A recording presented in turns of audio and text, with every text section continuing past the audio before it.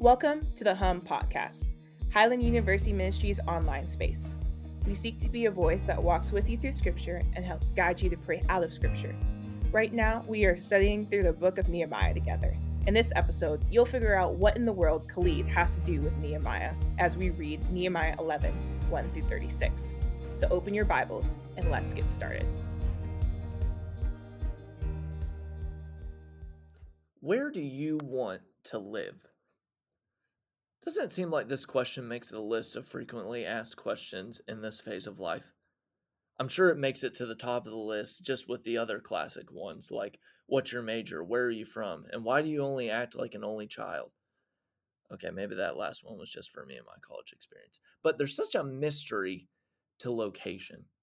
We encourage each other that it really doesn't matter, but it seems to be a matter of conversation an awful lot, especially when you're nearing graduation.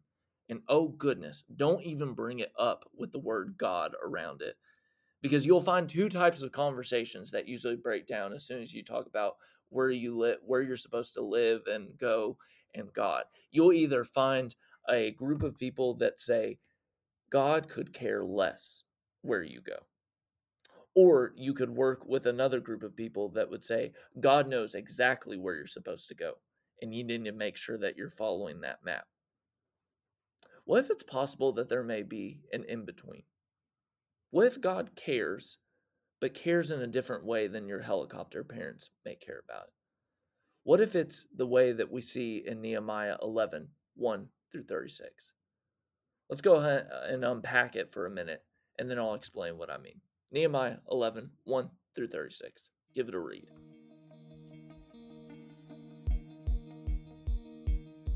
I would assume you are not surprised at this point we've run into another list in the book of Nehemiah. Who chose this book in the first place? If I remember correctly, I believe there's 7 lists and that we've ran into yet another one.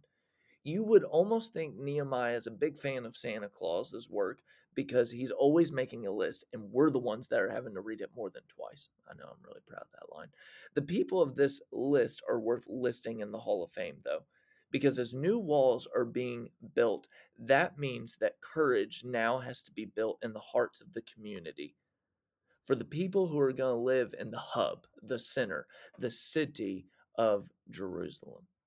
Let's just say the city itself is not coveted real estate because of a couple of realities. The first reality is the need to build an economy and a way of life around it. Although stilts are in place, stability is needed in more than just a physical sense. The second reality is the potential for hard realities for those who reside in the city. Enemies of God's people would target Jerusalem before any other city to be able to make a statement if they were going to attack. Living in Jerusalem is living with the reality of a target on your back that's always in the back of your mind.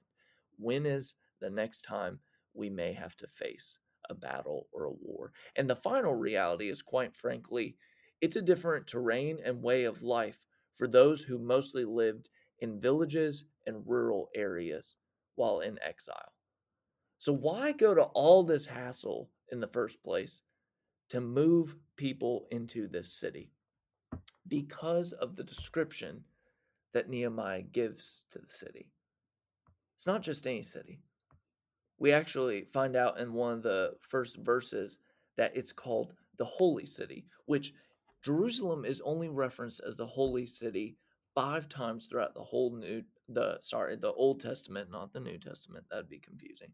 But it's listed a couple times in this book and in Daniel and Isaiah. So it's a way of highlighting the description and the state of the city. And although there would be a lot of unknowns moving into this city, it's known by God and known as the place where the Holy One pours out his holiness onto the people. The holy city, in other words, needs people in order for the holiness of God to pour into the world. That's what's there in Nehemiah 11.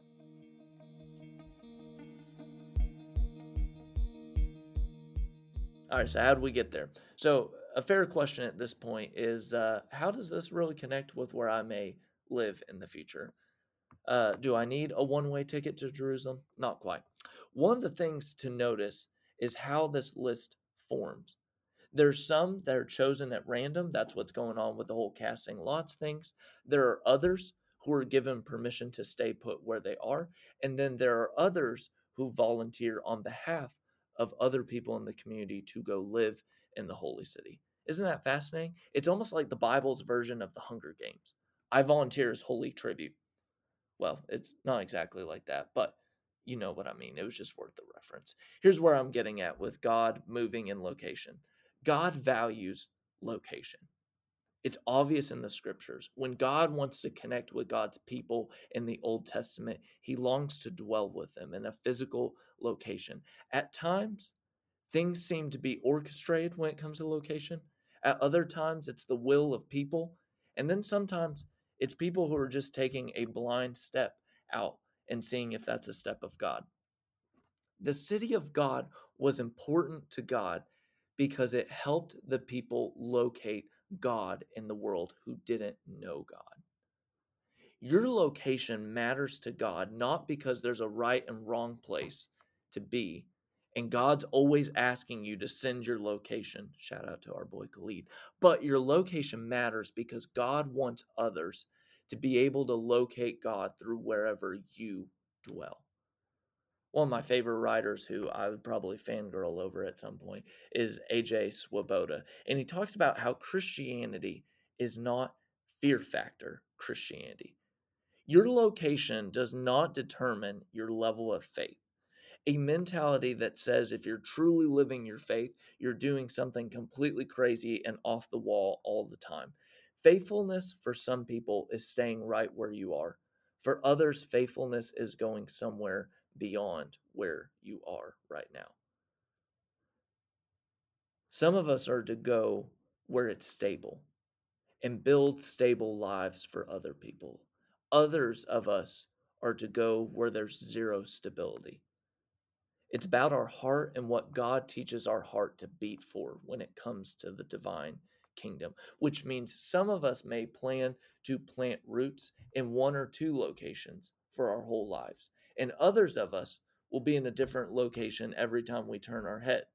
The question for us isn't where is the right place to go, but where can others locate most clearly the God that we know through Jesus, through our life, through our ministry, through our job, through our possible family, and through our everyday.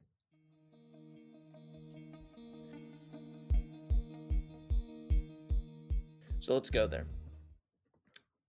I want you to think about the last time you thought about or answered the question, where do you want to live? Where do you want to live? Sit before God with this question and allow yourself to sit with the question of what has been my motivations for describing and deciding where I want to live post-graduation. You might just find something there in your heart that you weren't expecting. And maybe it's something that could lead to something great. May you go in peace with this time with God.